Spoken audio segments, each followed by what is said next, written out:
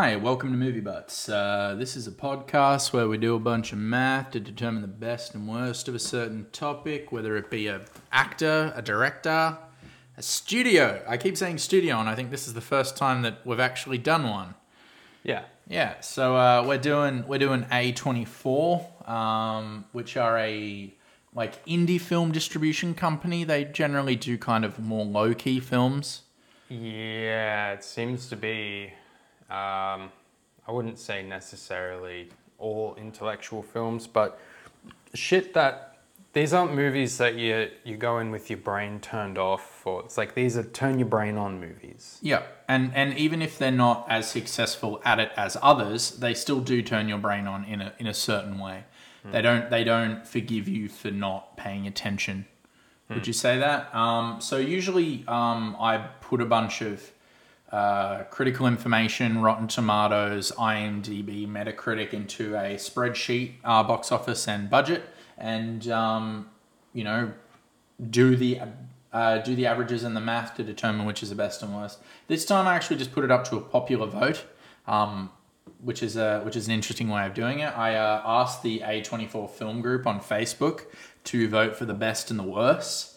And there was a bit of controversy because apparently people didn't know what they were voting for and got a bit mad because they downvoted something they liked. So for a while, Uncut Gems was leading as the worst A24 film of 2019. Right. Until I had Democracy, I had a bunch of people complain and I corrected it. I didn't actually do anything wrong. I just had to make sure people knew what they were voting for because apparently some people didn't read. It's just all part of the democratic process. Yeah, I thought that. I'm like, I was going to leave it and be like, look, if you didn't read it, then that's your fault. But I did, make sure that the math was at least somewhat accurate.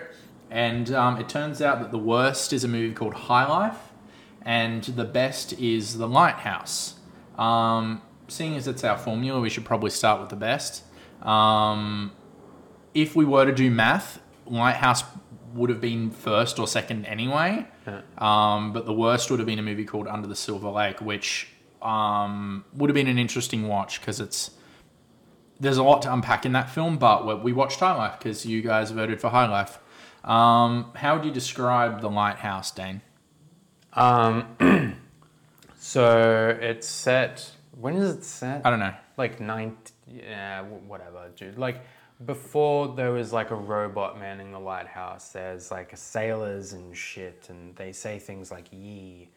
So Robert Pattinson plays a young man who takes a job at an offshore lighthouse, and the boss there is what's his name? Willem Dafoe? Willem Dafoe, yeah. Yeah, and it basically follows Robert Pattinson at the start just kind of having a shitty job and a shitty time with a shitty boss. And he hates it, but he manages to get his way through it because he only has to be there for 4 weeks? 4 weeks. 4 weeks, yeah.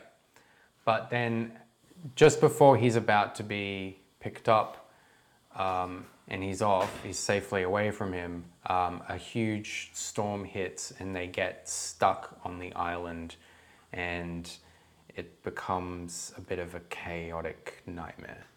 Yeah, I think that's probably the most literal way you can explain it. There's a bunch of different layers and stuff, but at the baseline it is about pretty much cabin fever between these two people stuck on an island together. Yeah.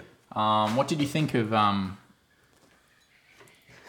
Sorry, I just had to get a coaster because I'm ruining your table. Yeah, what did I think of The Lighthouse? What did you think of The Lighthouse?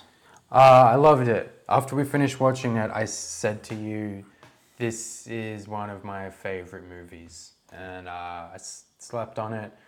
And I still think that. It's, one of the best movies I've ever seen, I think. Loved it, flawless. Why do you think it was voted the best A24 film of 2019? Well, I think everything that it tries to do, it does if not perfectly, at least really well. And on the surface, it's a fairly simple movie, but there's a lot of complex psychology happening, a lot of like effective representations of losing your mind. And so it's really effective at making you feel like you are also losing your mind with them. So yeah, I think like more than anything, it's just it's so pulled off that it just feels like I don't like saying that something is objectively good because all these things are subjective, but you know, It's objectively well made. yeah, if you think in terms of objectivity, then it's hard to argue that this is not just such an objectively well made movie that it's like that's what I think. That's why I think it's one of the best I've seen. It's just like a perfectly executed vision. Again, it can come down to tastes and stuff with films like this. I know a lot of people I know would not be able to watch this film, would probably walk out halfway. But yeah, like when it comes to objectively, I can't see anything wrong with the writing. I can't see anything wrong with the acting, the cinematography. All of it works. And yeah, it really does come down to interpretation as to whether or not you like or enjoy that kind of story. Yeah. For me, it's probably one of the most perfectly, like, I don't want to say, I hate the word mise-en-scène, but the mise-en-scène for that film, everything that was put in the frame was like so, like, I don't think I'm intelligent enough to think of those sort of things on the fly. Do you know what I mean? Right. It's shot in a vintage aspect ratio, and it just helps with the atmosphere, you know? Yeah. Everything is working for this in this film's favor. It's not. There's some things that are. It is like you said. It's relatively conventional in how it tells its story in terms of progression and stuff. But I think that's a good thing because it means that the other layers, the subtext, and the character interactions are what are keeping you interested, not the fact that you're asking what's going on here. You know, we're not pulled through for a superficial reason. We're pulled through because we want to know and because the story they're presenting is digestible enough. Yeah. Do you know what I mean? Yeah. It reminded me. Have you ever seen the movie Persona by Ingmar Bergman? It's basically, it kind of reminded me about that in terms of the relationship between these two people they're very different, but they're also similar as well. Like, could you see Robert Pattinson becoming Willem Dafoe's character later in life? Persona's about these two people that kind of merge. Like, they're on an island stuck together and they kind of their relationship becomes bizarre. And like, there's little hints at that in the term, in the fact that, like, I think at the end it's revealed that they're both named Tom.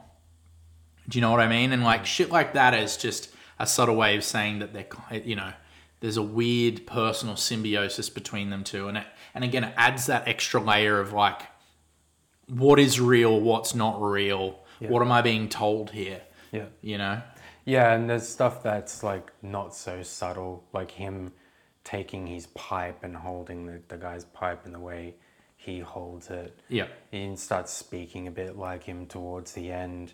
He has that same obsessive romantic view of the light itself.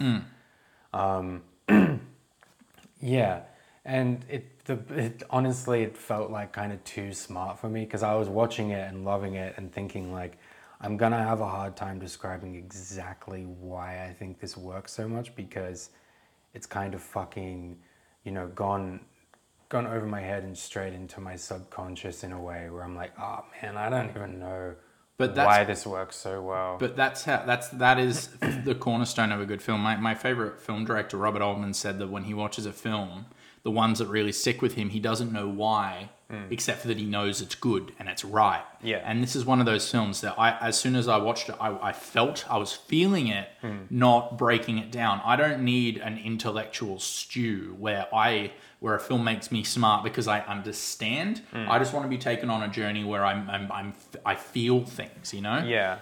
And it's surprisingly a really funny movie too. And I was laughing a lot at the like intentional humor, But then it's one of those films that I laugh. I was laughing because it was like there were moments that were so well executed. Like Willem Dafoe has several monologues that he delivers brilliantly, and every time he did that, I just start laughing and like slapping my knee just because, not because of the context of what was happening in the film, but because it's just like, bravo, that was sick. That was amazing. It just made me laugh with joy because I knew I was watching something outstanding. Sure. And like later on in the film, Robert Pattinson literally calls his behavior parody. Yeah. Right. and you're laughing at this and like when I laughed at certain bits, I felt weird that I was laughing. I'm like, I shouldn't be laughing at this. But even when but it is so absurd, it is so outlandish how that character is behaving and acting. It's just you can't help but laugh, you know? Yeah. And like it does such a good job of making you feel like you are losing your mind to the point that it is kind of scary. The part where he's the Willem Dafoe's character is sitting in the chair and then he's like, how long have we been here? Is it 2 days? Is it 2 weeks? And that hit me. I was like, oh, it gave me this really uneasy feeling because it's just like losing track of time. Perfectly represented when Robert Pattinson punches the clock. And it's like, that's the only form of timekeeping that they have. And he just like destroys Throws it out the and window, I was like, no, because I'm fucking getting so lost here. That made me feel really uneasy. It's very easy to kind of accept that this film is doing things on multiple layers, you know. And I've watched this film a couple of times now, and firstly, I thought Robert Pattinson was just going mad, and he's projecting this thing onto Willem Dafoe. Second time I watched it, I picked up on the fact that he is clearly gaslighting him as well. You know, he mentions things about his leg, and you know, you're full of shit and all these things, and you notice that the second time. Yeah. Well, I did at least. You probably noticed it the first. And then the third time, I started really digging down into like my understanding of psychology and things, and how it could be as simple. Have you heard of the ego, the superego, and the ID, all parts of you? And I kind of got that vibe from it as well, that they're all part of this same psyche, and they're pulling and pushing each other, and you know, it's very clever, and the film doesn't need to commit to any of them. No. Do you know what I mean? It's just like we're gonna present you this, and this.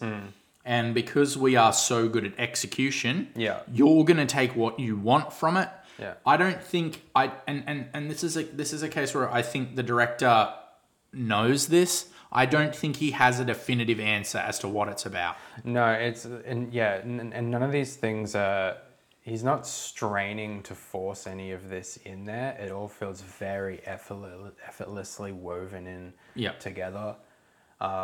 Like, it's an easy watch. I think I make it sound like it's some sort of really hardcore psychological thriller. Like, Uncut Gems is another Uncut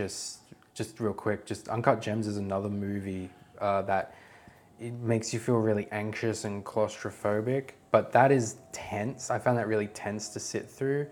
This, I found it, like, quite easy to watch, but I still had all the same feelings of, you know, fright and anxiety, but it was more like going through a ghost house in a little car. I'm like, oh, this is fucked. Yeah, no,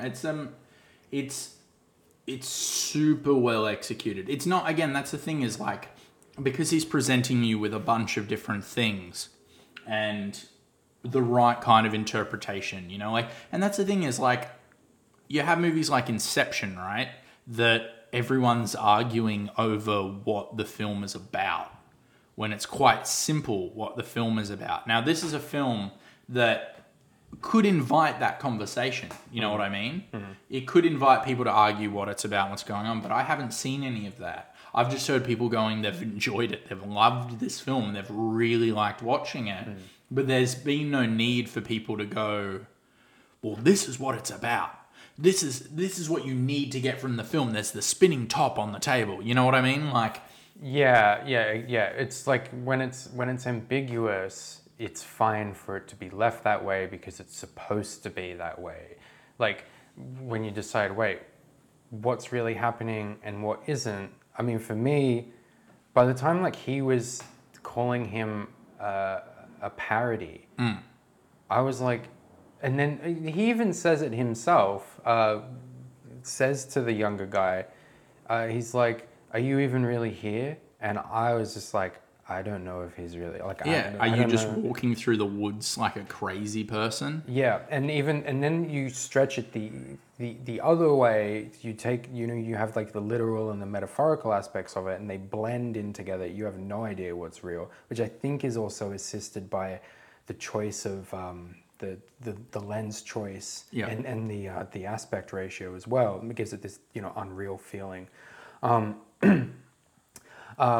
then there's a supernatural aspect to it, which not literally, but it's like when he's smashing the seagull and then the wind changes. These are all things that can be put down to coincidence and how tall tales come about. But it might be real or it might not be, and you don't know. And that's when it's like things like the fucking him seeing the octopus, the mermaid, and like the finding the head in the basket. I'm like, did any of that shit happen? I'm pretty sure there's not a mermaid or a giant squid, but the head, I'm not sure. And then you just go down the list of things. I'm like, I don't know what's real, and I don't know what is actually happening. And that's how it's supposed to make you feel. But even things that are very literal are put into question. Like we see Willem Dafoe come up and like smash a boat with an axe, and then he comes in and he's like, "You smashed the boat with the axe." So things that are so literal in the film, you even go, "Wait, did it happen? What's going on here?" And so it goes on both ends of the spectrum when it comes to a simple conversation that they had that Willem Dafoe denies. He's like, I think at one point he's like, "You said you were this," and he goes, "No, you must have misheard." Yeah. And then to him having sex with a fucking mermaid. You know what I mean? Like, so it's so clever and it's the good kind of not treating your audience like an idiot. Yeah. Yeah, it doesn't pull any punches, and what I think is so impressive about it is a relatively obscure idea in this like current day and age, and shot in a very different way. I mean, like, imagine pitching that idea. Like, I'm going to shoot it on like film, old lenses, and this aspect ratio in black and white. Yeah. Like, and that's just so unconventional these days. And it's not just for the sake of doing it. They use, like you pointed out, they use the fucking sides to blend into what's actually happening. Yeah. So for half the film, it kind of does look like it's in widescreen because there's so much darkness surrounding them. Yeah, it's used to complement, and like if I were to shoot a movie in, it's not 4:3, it's like 1:9 or whatever. To me, I look at that and I think 4:3, which is and if I were to use it, I don't think I'd have the delicate touch to use it appropriately, where he's picked. I think even I was reading in the trivia, he even wrote on the cover of the script, this film must be shot in black and white and in this aspect ratio and in film. And that's like, he wrote that on the cover of the script. Like there is no way that it's not going to be this. Yeah. So he's had that in his brain from the beginning. It's such a clear vision, and nothing is in there. And anything that's in there isn't in there for just the sake of it. It all serves a purpose, and everything complements everything else in the film. There's a weird sense of displacement in this film. Robert Pattinson's in somewhere odd, right? It's an odd location that he's not used to, right? And then the audience is also, as a result, in a displacement because psychology and fantasy are put into question. And then He shoots it with fucking 1915 lenses in black and white on old film. So what's just happening is where are we? Yeah. Where is the audience as well when watching this film? And it's fucking beautiful, you know? Yeah.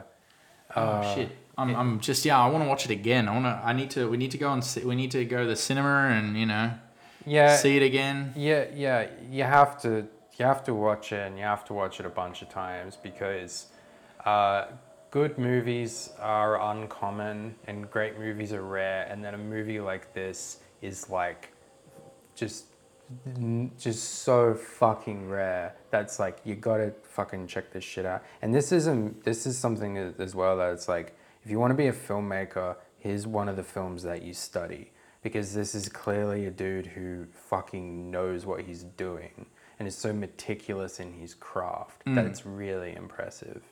People have such a I think people have such like a lateral thinking of how to make a film these days, and a lot of these ingredients in a different film would be pretentious, but everyone who's seen this film knows why he made these decisions. Do you know what I mean? Like, you see a student, I can't tell you how many student films I've seen that were shot in black and white, and I ask myself, why? Yeah, so what was your, just like, because art, because it's art.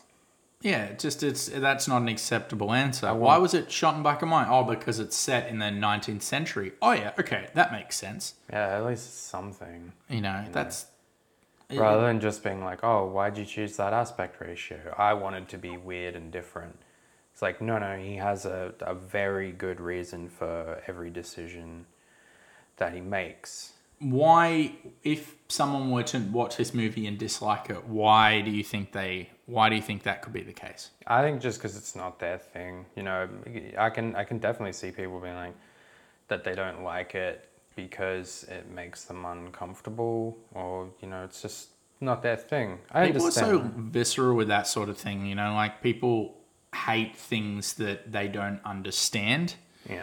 I find that kind of upsetting. I'm the opposite. I love things I don't understand. I don't understand every part of this movie, and that's why I love it. Right. You know? Yeah. But yeah, I think like deep down you kind of get what the deal is. Of course. You feel it. Again, that's what I was saying. This is a film you feel. Like, you know, some people just don't like the feeling that it gives you. I can imagine my wife not liking this because it gives you a feeling of uneasiness and claustrophobia, and that's like, I don't like watching you know, gory movies just because I don't like that, you know. So it's like, I don't watch that stuff because that's not my thing, and I can see people being like, yeah, not my thing, which is fine. But I'm assuming you'll watch a movie, and if there's gore, you'll accept it if it's in there. My favorite movie is No Country for Old Men, which has some fucked shit in it. That's pretty graphic but stuff. I mean, like, just you know, shock, gore, like Saw movies and stuff. Yeah, so films that the genre is like, yeah, I think torture porn. Yeah, I can definitely see people, you know, this not being their thing, but as far as objectivity probably calling goes, it boring or something, maybe. Yeah, maybe. I don't know how this film could be boring though. Do you know what I mean? Like, how could this film at all be boring? I don't know. If you're just like, if you're someone whose only point of watching a film is to Switch the fuck off. Switch your brain off, then yeah, this will be really frustrating. Yeah. I think I understand why people in the group voted for this for number one, because it's pretty fucking... It's fucking great. It's amazing. It's a masterpiece. Did you have anything, like, you know, if we're gonna be nitpicky, you know, try to be a bit... Was there anything in there that you were like, I don't like that bit? Or I'm trying to think. Do you have anything specifically you know of that might spark me? Yeah, one thing I noticed, which again is not a big deal, but while I was watching it, there's this part where Robert Pattinson is looking at Willem Dafoe and he's sitting on the bed. And the reverse shot of him looking at him stays the same even after Willem Dafoe gets up and walks over to a different position, like right next to him. Then when it cuts to the reverse shot again, he's still looking at the same spot. That's the definition of nitpicking, though. Yeah, and that threw me off for a second, and then I was fine with it. But I don't want to just sit here and... Suck this film's dick. Yeah. This is a film to suck the dick of, though. That's a good... You can put that on the fucking poster. A film to suck the dick of. Yeah, I'm trying really hard. Because, again, like, I understand, like, trying to be critical. I feel like we haven't done a film review... Or like us, we haven't done a movie Butts where we haven't at least like mentioned something we didn't like. I feel like I have to point something out. Yeah, I don't know. Everything else, like even like that fucking cringe Twitter account, the One Perfect Shot, could take every single frame of this movie and put it there because every single shot is beautiful. Yeah. And like I was just, not only was I never bored, but I was constantly enthralled. I was just sitting there with a big grin on my face being like, this movie's fucking sick. Okay. So I have thought of one thing. So we're going to go into like deep spoiler territory here, which I just feel like I have to say. There's a point where he starts burying him alive and then he starts heading towards the lighthouse and then he turns around to get cigarettes and then Willem Dafoe comes and stabs him. That felt weird to me and felt a little bit like a bit convenient. Like he's literally in the lighthouse, he's about to go up and his thought at that point is he needs a smoke. Right. And you can kind of tell that the only reason is because they needed a location that was wide enough for Willem Dafoe to come in and go, "It's me light, don't touch me light," and then stab him. I think that's my one criticism. Yeah. Do you know where I'm coming from there? No, I get it. Yeah. But again, these things are like, I don't know, I feel like I don't want to do it, but it's like, I don't want to just sit here and be like, oh, it's fucking perfect. That film, again, that I can see how maybe the third act could lose people a little bit because it go like when he starts acting a bit like a fucking, when he's like turns him into a dog and he's walking him around, it does really go into a different kind of territory there where like literal is almost gone completely by that point, but so are they. You're making some interesting points about how like this film isn't about isolation, but more about isolation with alcohol. Yeah, I felt like rather than the cabin fever effect or the isolation, alcohol had a lot more to do with those two things combined.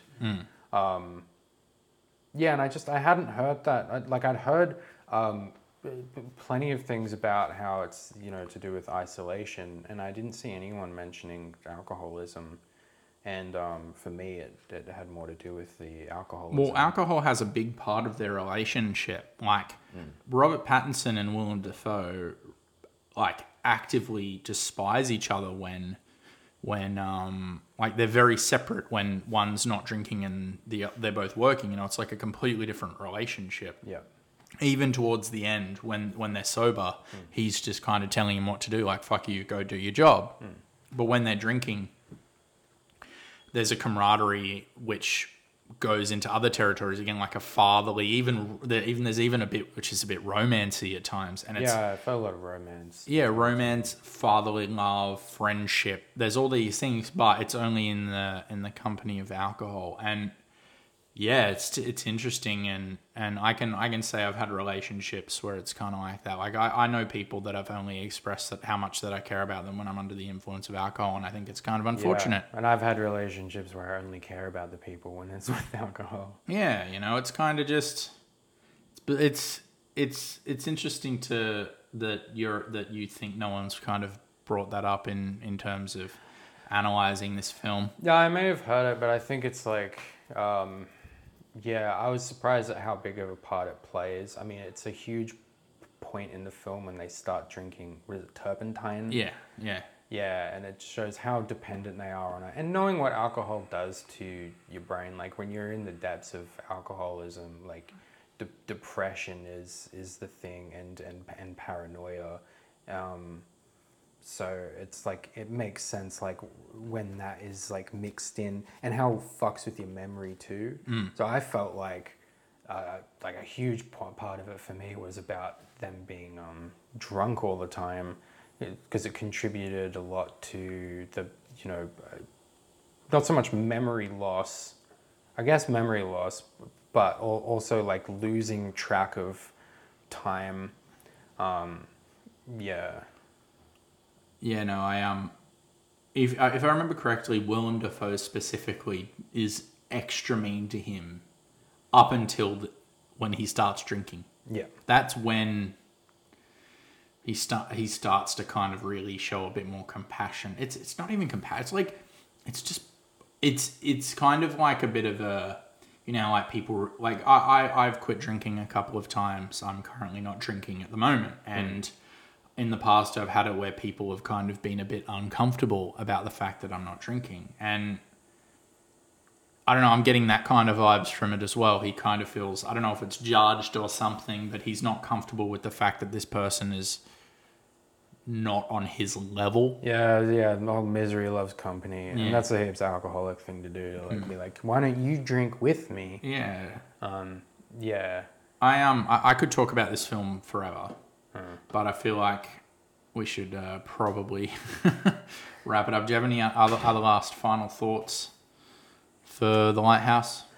Nah, I think I've just kind of gone around in circles and just complimenting as many things as I can. It's it's almost perfect. I hesitate to say that, but it's just like I was just thinking after I finished watching it, I was just like thinking about a gymnast who like pulls off some flawless move and makes it look completely effortless, and it's just like, oh shit, nailed it. Man, so we should move on to the next film. This one also stars Robert Pattinson in a role where he's isolated. It's called High Life. What would you say the DVD jacket description of this film is? So Robert Pattinson plays it's kind of a spoiler almost to say that he's a prisoner, but he's a prisoner. He's a subject in an experiment, maybe? Yeah, so he's like a subject in this experiment, and in space, where he's trying to he's raising a kid in space. It's just him and his daughter, and the plot it's kind of a spoiler to go into the plot, because it kind of gradually unravels that way. So the beginning of the film, So I'm just gonna shoot out a spoiler warning here, just so you guys know if you're gonna listen to this. Yeah, because I mean it's one of those films where what you're watching is like the plot gradually unravel, because the whole time you're just like, what is this? What's going on? So these people were prisoners on Earth, and they had a death sentence, right?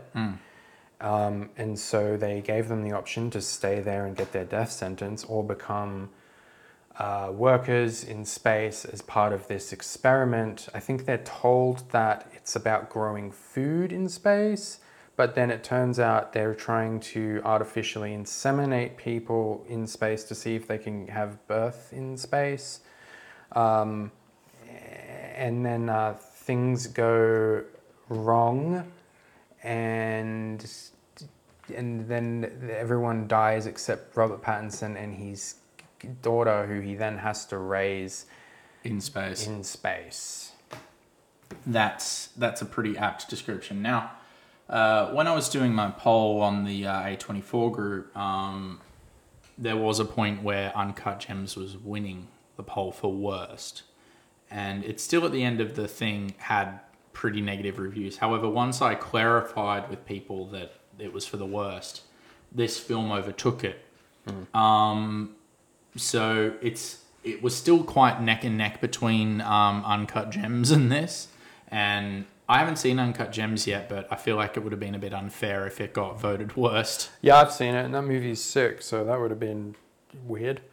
Yeah, but can you understand why maybe people didn't like Uncut Gems? Maybe it made them feel uncomfortable. Okay. So why why do you think this was voted? Well, yeah, what did you think of this film first? It was kind of interesting at points. You know, it really feels like super undercooked. Yeah. The concept is interesting, but it's just like I just kept imagining like a super doughy pizza.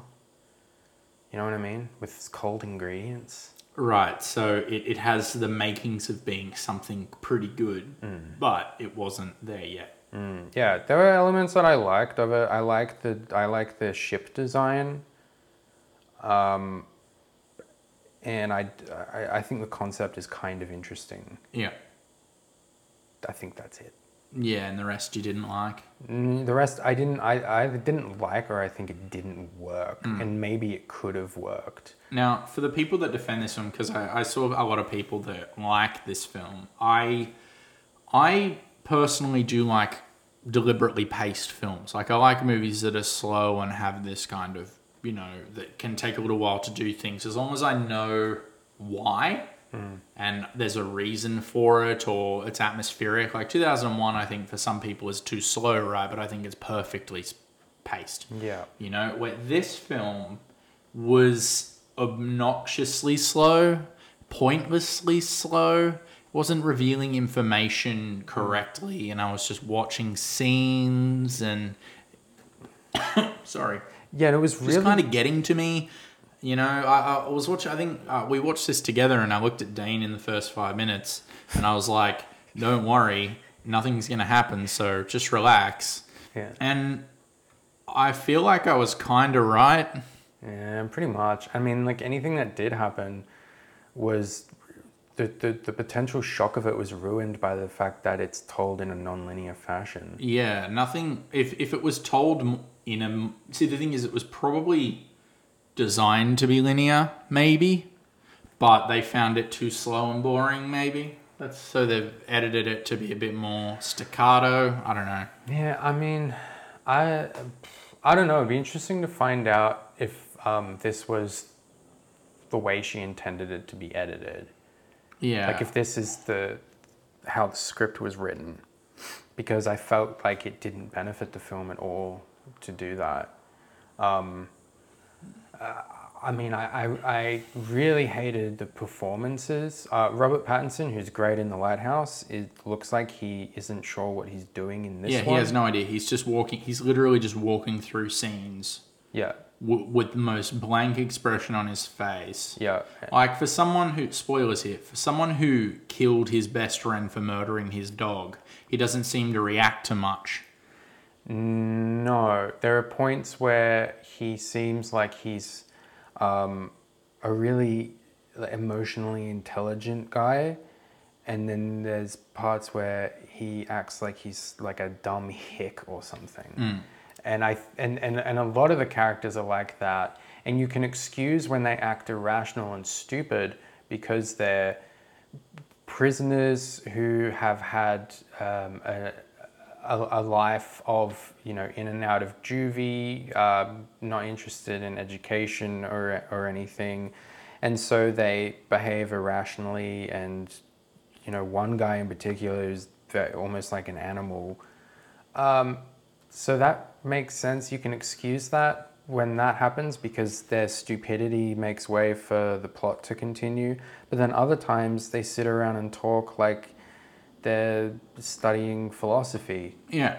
And that just doesn't make sense. That's a moment when I felt like the writer's being preachy. They all of a sudden become Richard Linklater characters. Yeah. You know? It's like, okay, what? I don't know. I Like, feel very inconsistent. I think it has a bad mix of being. This is the first film directed by an international director. She's French, isn't she? Yeah. And on top of that, they wrote it as well, and it's written by another French person, I'm pretty sure.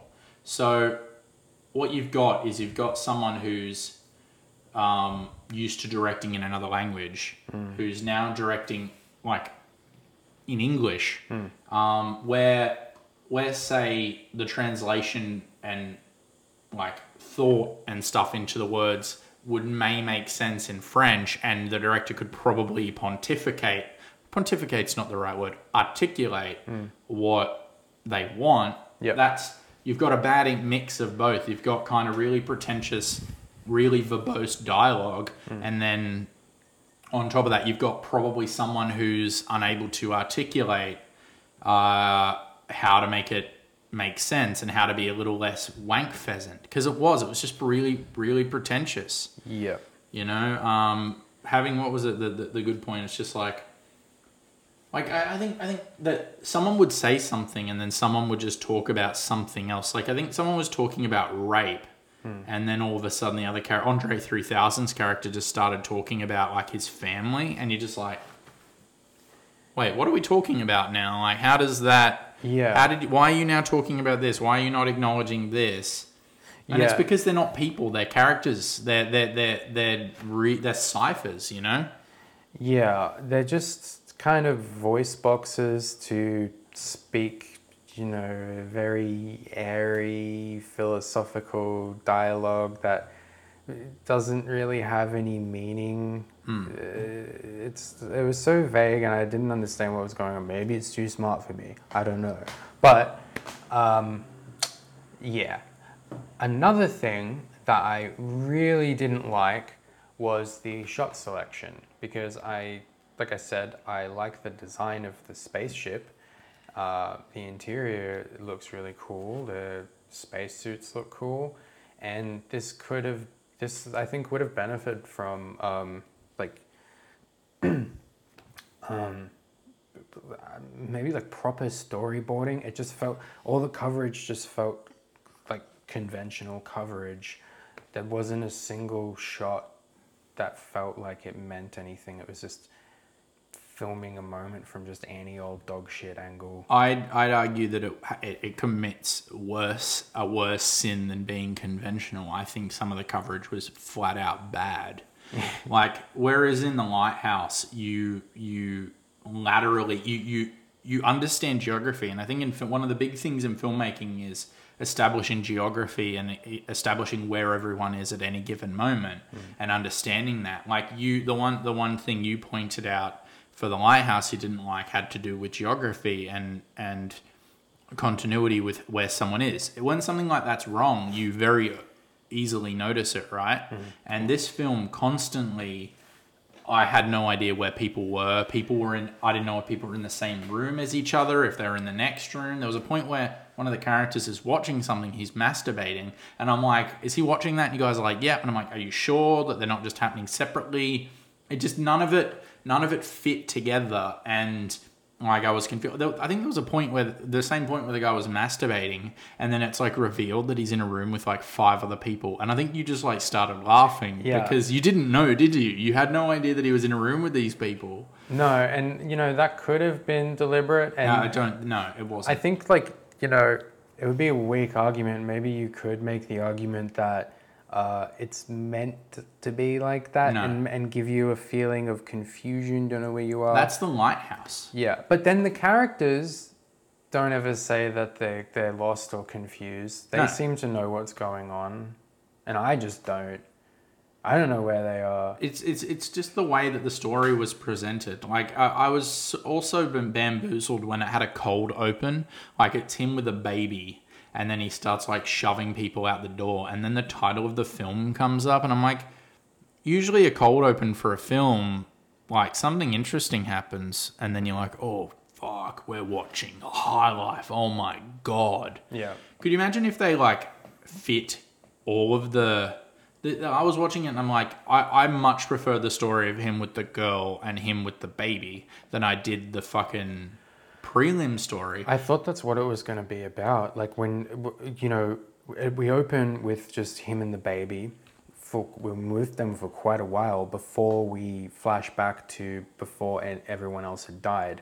And so I thought what we were going to see was him, mostly him and the baby, and then we keep going back to, you know, pick up little bits. But the majority of the film is those people, and follows a number of characters who aren't Robert Pattinson and we never really get a sense of who he is. No, And I forgot that he was in it. There was, I think there was a solid 15, 20 minutes, maybe more, where it was just the other characters and these interactions. And I think there was like this big event that happened and where I think we're all like, where's Robert Pattinson? Where's the lead character in this? How does this scene affect him? How does that affect our protagonist?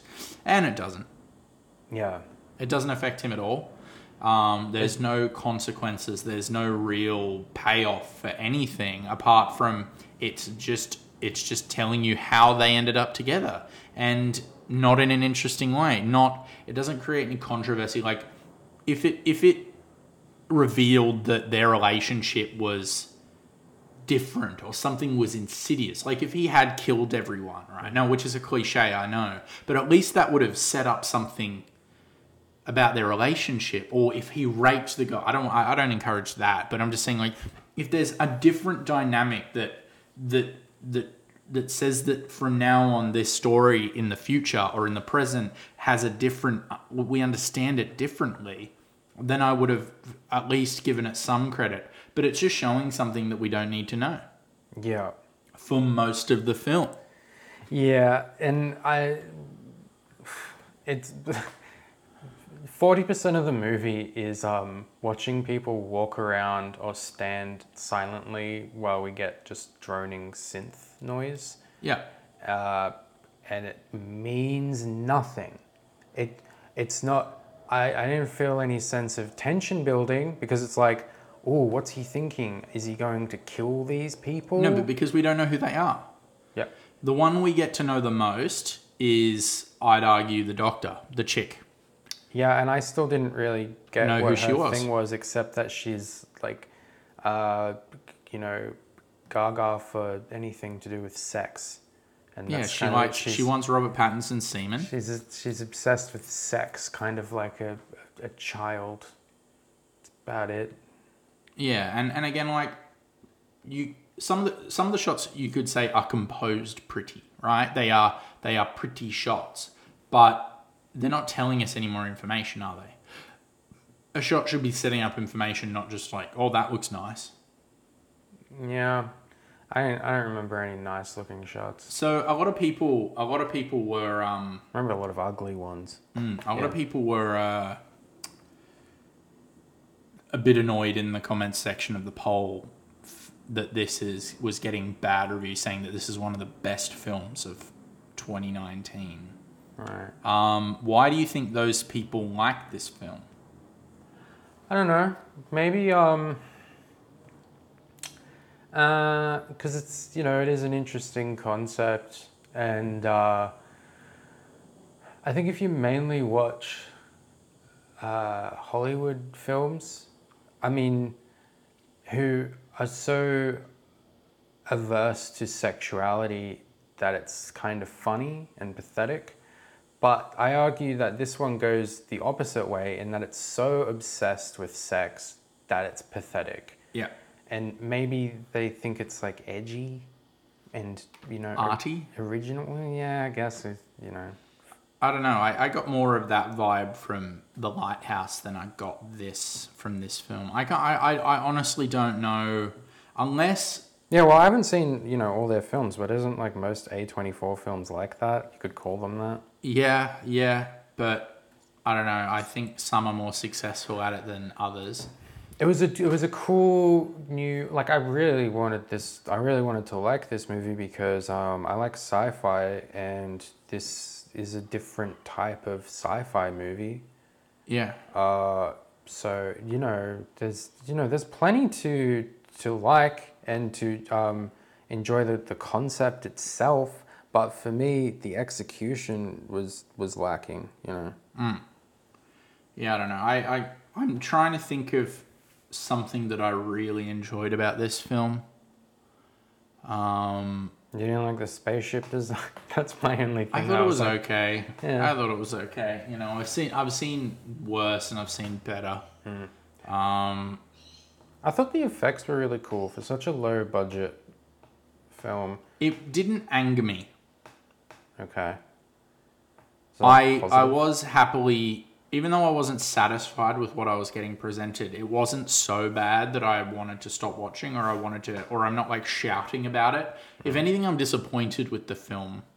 Right, yeah. Does that make sense? I'm not upset, and I'm not like, it's shit. It's not great. Yeah, because it's Let's like, just say this could have been really enjoyable. Yeah, and I'm like, I watched it, and I'm glad that I've seen it. It's like a waste. I'm more disappointed that the film wasn't more and didn't live up to some of the interesting concepts and ingredients they had. They have a prolific director. They have an up and coming star.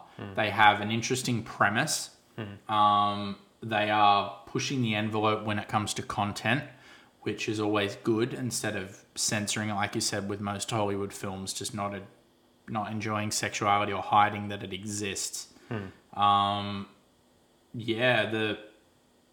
I think I'm happy that it got made. Yeah. I just wish they had done a better job. I think what clearly separates these films for me and why one works and one doesn't is The Lighthouse is an example of a clear executed vision. The director knew exactly what they wanted and how to do it. And this one, the vision wasn't quite clear. It was a bit muddy and didn't know exactly what they wanted or how to pull it off. So it comes out half-baked. It just, they probably couldn't translate. They have an idea in their head, clearly. And a good one, I'd argue. Yeah, a worthwhile idea, but just like... They couldn't pitch it to everyone well enough to kind of make sure that everyone was making the same movie. That's probably what happened. Yeah, because it felt like like half the actors were like... Andre 3000. So what am I doing? Robert Pattinson specifically, I watching him in so many of these shots, I felt like his direction was probably, okay, so just stand there and look over here. We're just going to shoot you for 5 minutes and we're going to put some droney synth in the background of this shot while you stand under a pink light. Because he just has this vacant expression on his face half the time. I don't know. I think they had the best intentions with this, definitely. I can't get mad. Like, I can't, like, Yahoo Serious, I can get annoyed. Where you have the same point of view on Yahoo Serious as this, that they had probably the best intentions and it just didn't work out in the end. Yeah, it's not trash by any means. It's not cynical, you know. Just a bit of a dud. Yeah, it just didn't work. I just don't think it worked. Yeah. So, if anyone's watching this and can explain to us really what it's about, we'd love to read your email at moviebuttspod@gmail.com. I would really like someone to explain this movie to me. If I can somehow get enlightenment as to what it's actually about. Yeah, please and call to us fill in the fucking blanks, idiots. Yeah, fill in the blanks for us. That would be handy. Just because, I would love to be wrong. I would love for someone to articulate this to me and to me to go, oh my God, how did I miss that? Okay. So I don't really have anything else to say on this film, do you? Nah. So what are we watching next week, Dan? Next week, we are watching some bloody good old P.T. Anderson. Holy shit, so we're going to do the math on the best and worst of P.T. Anderson? Mm-hmm. That sounds like a nice little treat because I think we're going to enjoy both. Yeah. I'm liking, let's keep the momentum going and keep watching good films because it's making me happy to watch good movies rather than shitty ones. Then don't suggest Yahoo fucking Serious. I was so close to recommending fucking Baby Geniuses 1 and 2 for this one as revenge for Yahoo Serious. Yeah. Would you Baby Geniuses? I own them on DVD. You own both of them on DVD? Holy shit. So that wouldn't have been a punishment for you. You like those films? I have quite a collection of awful movies. Right, okay. So yeah, bring it on. I can handle this shit better than you can. Medea Part 2? Punish myself constantly with this. Nah, well, that sounds fun. I'm excited because I have a feeling I know what the worst one is going to be. It's probably going to be Inherent Vice. And I saw that once at the cinema and I'm itching to see it again. So that's exciting. I'm also excited to find out what comes out on top. Because it could be a number of films. Yeah, he's got a few bloody good ones. You know, one of my favorite films is Magnolia, but I don't think it's going to win. Yeah. I think it's solid.